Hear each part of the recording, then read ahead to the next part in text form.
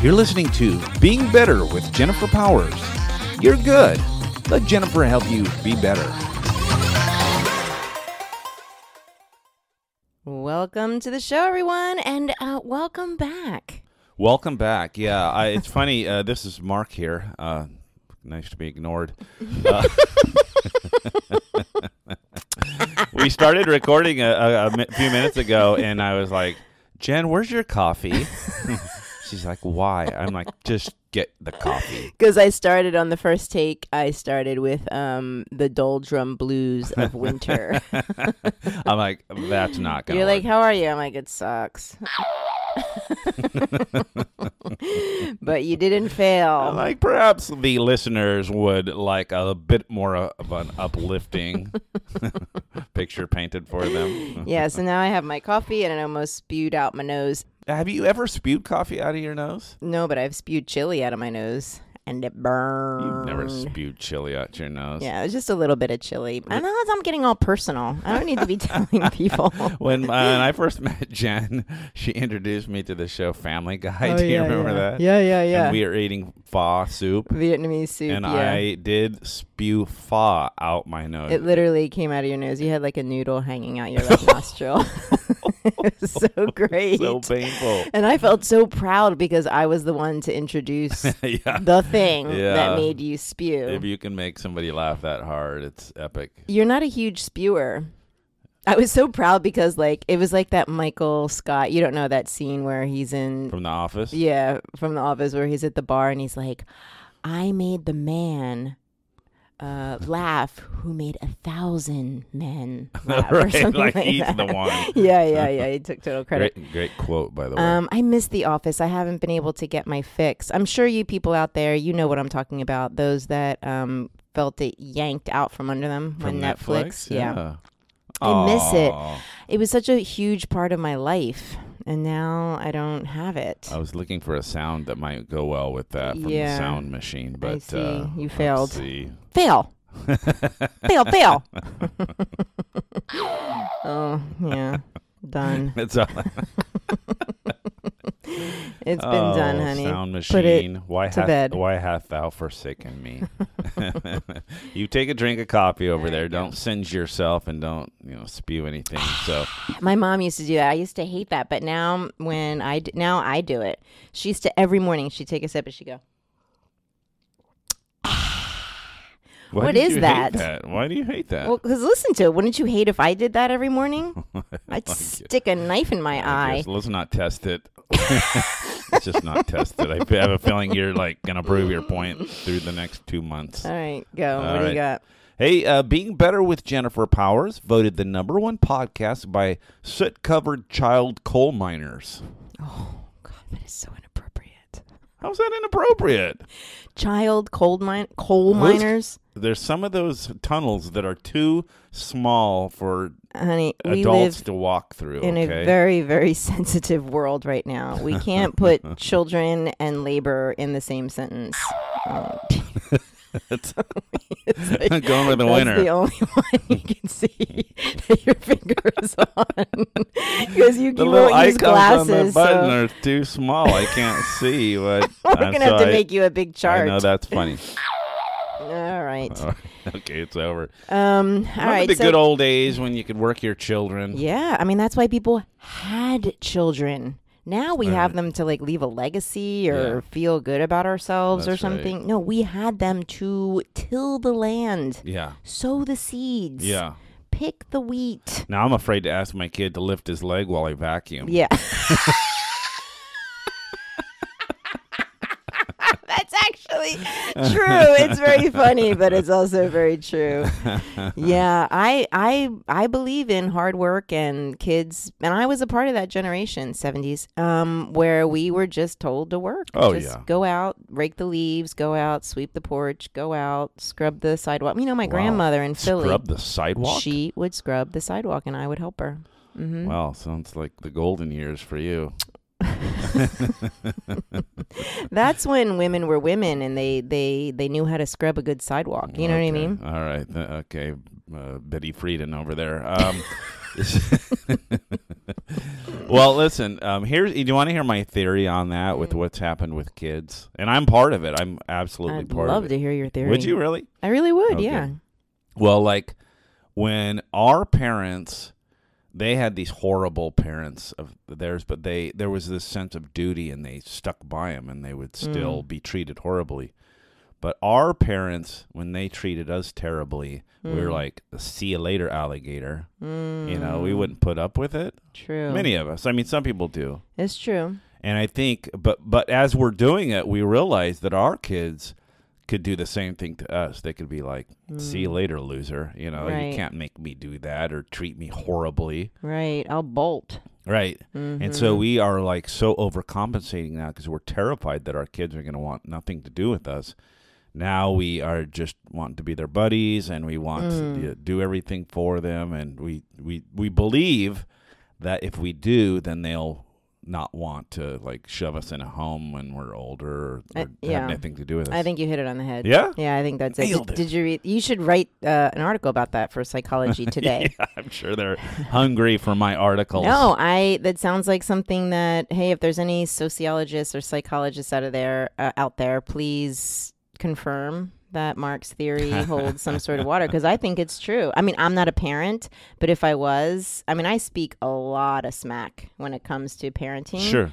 But I have no room Right. to speak because I have no kids. But you can relate to having a mother that was narcissistic that you eventually were like, you know what, I'm not going to be damaged by yeah, you. So at yeah. least up to that part of my story, you can really relate. But yes, I can. But here's my thing. Like, is asking your child to do things around the house narcissistic? No, I think there's a middle ground. Right. I think I'm going to teach you, good work ethic and responsibility and contribution and community and Right. values without being a complete jerk bag. Yeah, and I think you're right. And you said one time, I think kids, they want to help sometimes, and we're almost not letting them sometimes. Yeah. It's like we're denying them, and they're like, Yeah. they want to kick in, whatever. Yeah, I visited an old friend from high school years ago. I went back to New Jersey for a reunion, and she had two teenage girls. They were like 13 and 15. And I remember I stayed with her overnight, and so I could like witness how the dynamic was. Right. And she was a single mom, whatever. And not that there's anything wrong with that. I didn't mean to discount Wow, that. single moms. They're Single starting to moms are pick it very strong, outside. very, very strong people. And so I noticed that my friend was waiting on the girls, her daughters. I mean, Hand and foot, right? Yeah, Yeah. like she would bring them food to the sofa, and then if they tried to get up and like make something they wanted, she'd be like, "No, I'll get it." I got it. And so one time my friend was in the kitchen. I'm like, "What is going on with mommy? Like, what are you doing?" She's like, and one of the older girl was like, "I don't know, but we can't do anything." Oh, Like, really? She's like, she does everything for us. Yeah. And she kind of just like rolled her eyes in frustration. Like, I give up Yeah. trying Oh, to interesting. feed myself. Let me at ask you 15. this. Hmm. How was that friend of yours? What was her relationship with her own mother? Hated her. No way. She called her mom things that I wouldn't even repeat. So she's terrified her kids are going to do the same thing. Yeah. Well, It proves my story theory. holds up. I'm gonna put that example in my paper that I'm submitting to Psychology Today. I also have a really good one on why Looney Tunes is the model for good. Well, there's something to be thought about here. Like, parents out there, you are either having a reaction that is very proud and you're patting yourself on the back, or you're saying, that's a bunch of crap, these two don't know what they're talking about, or somewhere in between. Nobody ever says that. Yeah, which is fine, because the important thing is that you're having some sort of reaction. If you're reacting to what we're saying ever, then you are in self-reflection mode. If you're just pawning it off as rubbish, then your ego is driving the bus and you don't have any ability to grow in this moment. Well, what if their experience doesn't back that up, though? What if their experience is like... Well, then they're reflecting and they're saying, was my experience like that? How true was that for me? Oh, I see. That's reflection, Okay. right? Whether or Okay. not it was true or not, it's just the fact that they're reflecting. And I think that's the beautiful thing about reflection, right? If I were to extract an opportunity here, is like when someone says something that rubs us the wrong way, are we quick to like push it off? Yeah. Or are we quicker to reflect? For example, if someone said to me, like I remember someone said he saw the O Shift sticker on my car. I think I told this story before. It was a gas station attendant. Right. And this was a long time ago. Yeah, or something? I just had an O Shift sticker on my car. And I remember to this day, the man said, he was a gas station attendant that said to me, I don't agree with cursing or cussing or whatever, swearing. He said that as he was pumping gas into your car? Yeah, he sure did. And I said, thank you. It'll be premium unleaded, please. We live in Oregon, so we don't pump our own gas. But so anyway, I said, what do you mean? And he goes, I see your sticker. And I was like, oh, that's not a curse word. And he said, well, it's close enough, and I don't agree with cursing. And I was like, oh, what's that about? And he's like, I think it is a disguise for stupidity. Oh. When people curse, and he proceeded to explain to me, when people curse, I think they're hiding stupidity. Right. And I was like, well, that's really odd that you brought this up within the time Right. that I could get 16 gallons in my tank. But okay, I'll bite. And so I thought about it because I could have just said, you're an idiot. Like, I love to curse. It's a free world, right? Right. But I didn't. I thought about it. And obviously, I'm still thinking about it today because I like to curse. You people might not know that. Yeah. But I'm from New Jersey, and I'm Italian, and I love cursing. It colors the language. It makes it just... And also, I find it gives people permission, you know, to also, if they're so inclined. It also offends a lot of people. Sure. Let's be clear. But it gives people permission to express themselves fully, which is probably why I do it. More reason than clearly you do it in appropriate places and situations. Yeah, sometimes inappropriately because I want to shake someone up and give them freedom. Yes, you know. Yes. Anyway, point is, I thought about that, and I still think about it, and it has that one statement from that man made a difference. Yes. Right? In the way I think about how I communicate. And if we're not paying attention to these things that people are saying and we're just getting ruffled by them or pissed off at them, then we're missing boats all over the place. Right, you know? right. Because our ego, that's our ego. Our ego is standing up and saying, don't listen to that. He doesn't know what he's talking about. Sure. You're fine, right? Yeah. It's too risky to change. It's too hard to change. And if our self was listening, it would go, is there any truth to that? Yeah. What do I want to take from that? You know? Well, and the real moral of the story is that man now is the CEO of Chevron. So I think there's something there. There's a nugget there for all of us. Clearly. Okay, I like it. You can learn anywhere from anyone, but you won't if you're not listening or not able to reflect on what's being brought to your attention. Yeah, you could have been all haughty and drove off on in your Dodge Dart. And be like, who's he to tell me? I assume this was some time ago. Classic Dodge Dart. Yeah. 1958 called. They want their Dodge Dart back. What is that reference? Is that even a car? It worked. It worked, I think baby. It's the Geo Metro you're Geo's after. Great. Yeah. Geo would have worked. So that's the way I would perceive it. What have you recently been bitch slapped about that maybe gave you pause for reflection? Well, I'm perfect, so I don't know why you're asking me. Okay, so then I'll ask the people listening. Okay.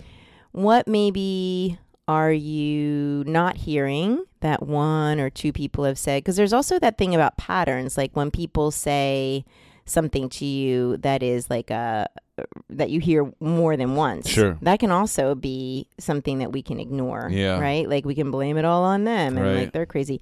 But patterns are really good to look out for. And what are you not hearing or not reflecting on because it just makes you so mad that you can't get there? One of the things, I guess, for me is like getting in other people's shoes and understanding why they might be reacting to me in a way that I just think that it doesn't make sense. Yeah. You know what I mean? Does that make sense? I mean, like, what is it that you do this, or you should, or you want to? No, I don't do this well, is to get into their shoes and go, oh, that's probably why they're reacting to me. Yeah. I guess that's a form of self-reflection if you're able to do that. It is. And then there's also this feeling that you get. Like, I get a feeling like when I say something inappropriate, and I find myself saying that a lot. Okay. Like, I just say inappropriate things. It's just, I don't know why. It doesn't matter. I get this. Don't agree. Look away. Well, what's that? Is that a cobweb up there? By golly.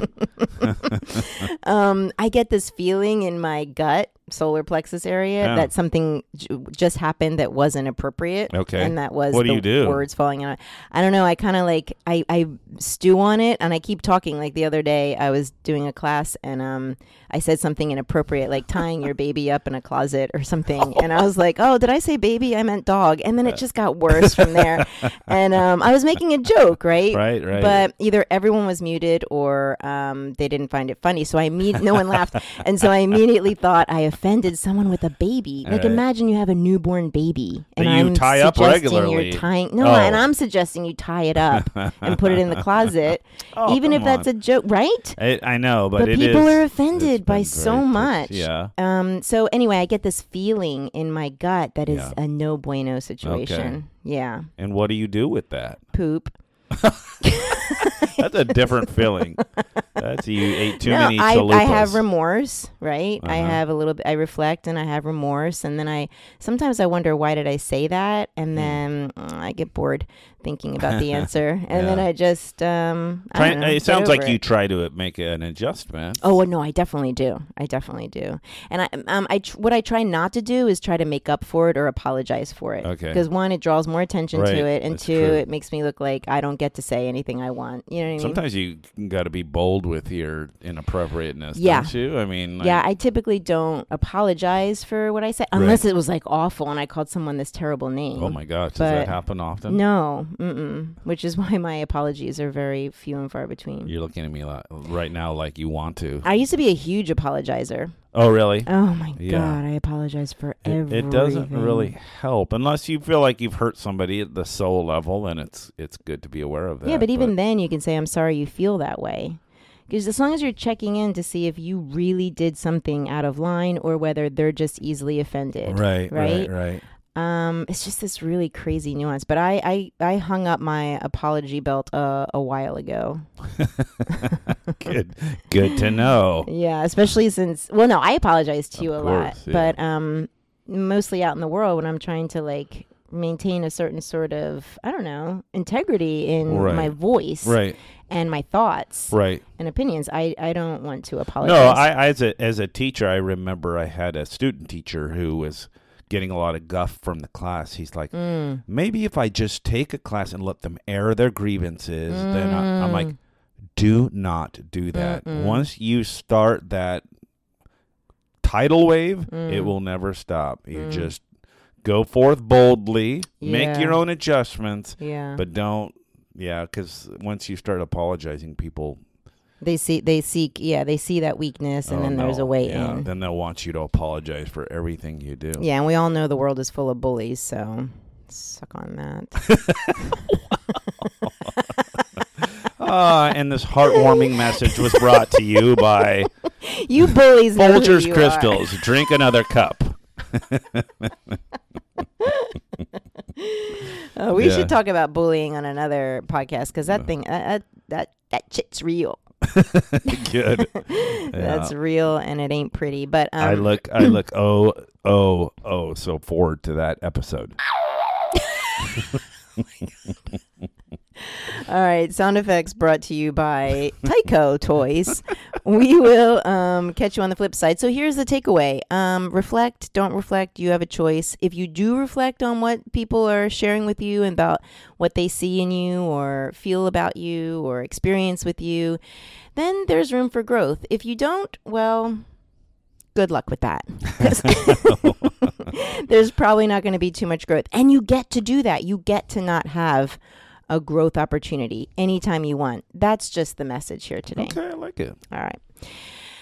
Okie dokie. Until then, folks, don't forget you are so special. As a matter of fact, you're real good.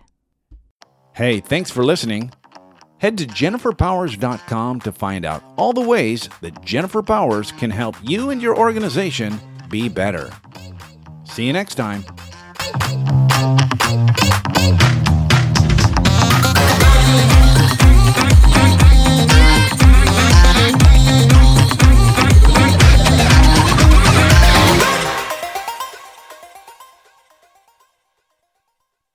It's going to be hard to match the rolling over in a big plastic bubble and singing Christmas carols. I mean, obviously that's the best idea. Maybe someone will actually do that. Yeah, share your ideas, and that'll be good for be a bubble boy. The gander. Bubble boy. Remember the Bubble Boy? The bubble, yeah. From Seinfeld. Are you talking from Seinfeld or from the old John Travolta movie? No, Seinfeld. Of course I do. I love the Bubble Boy.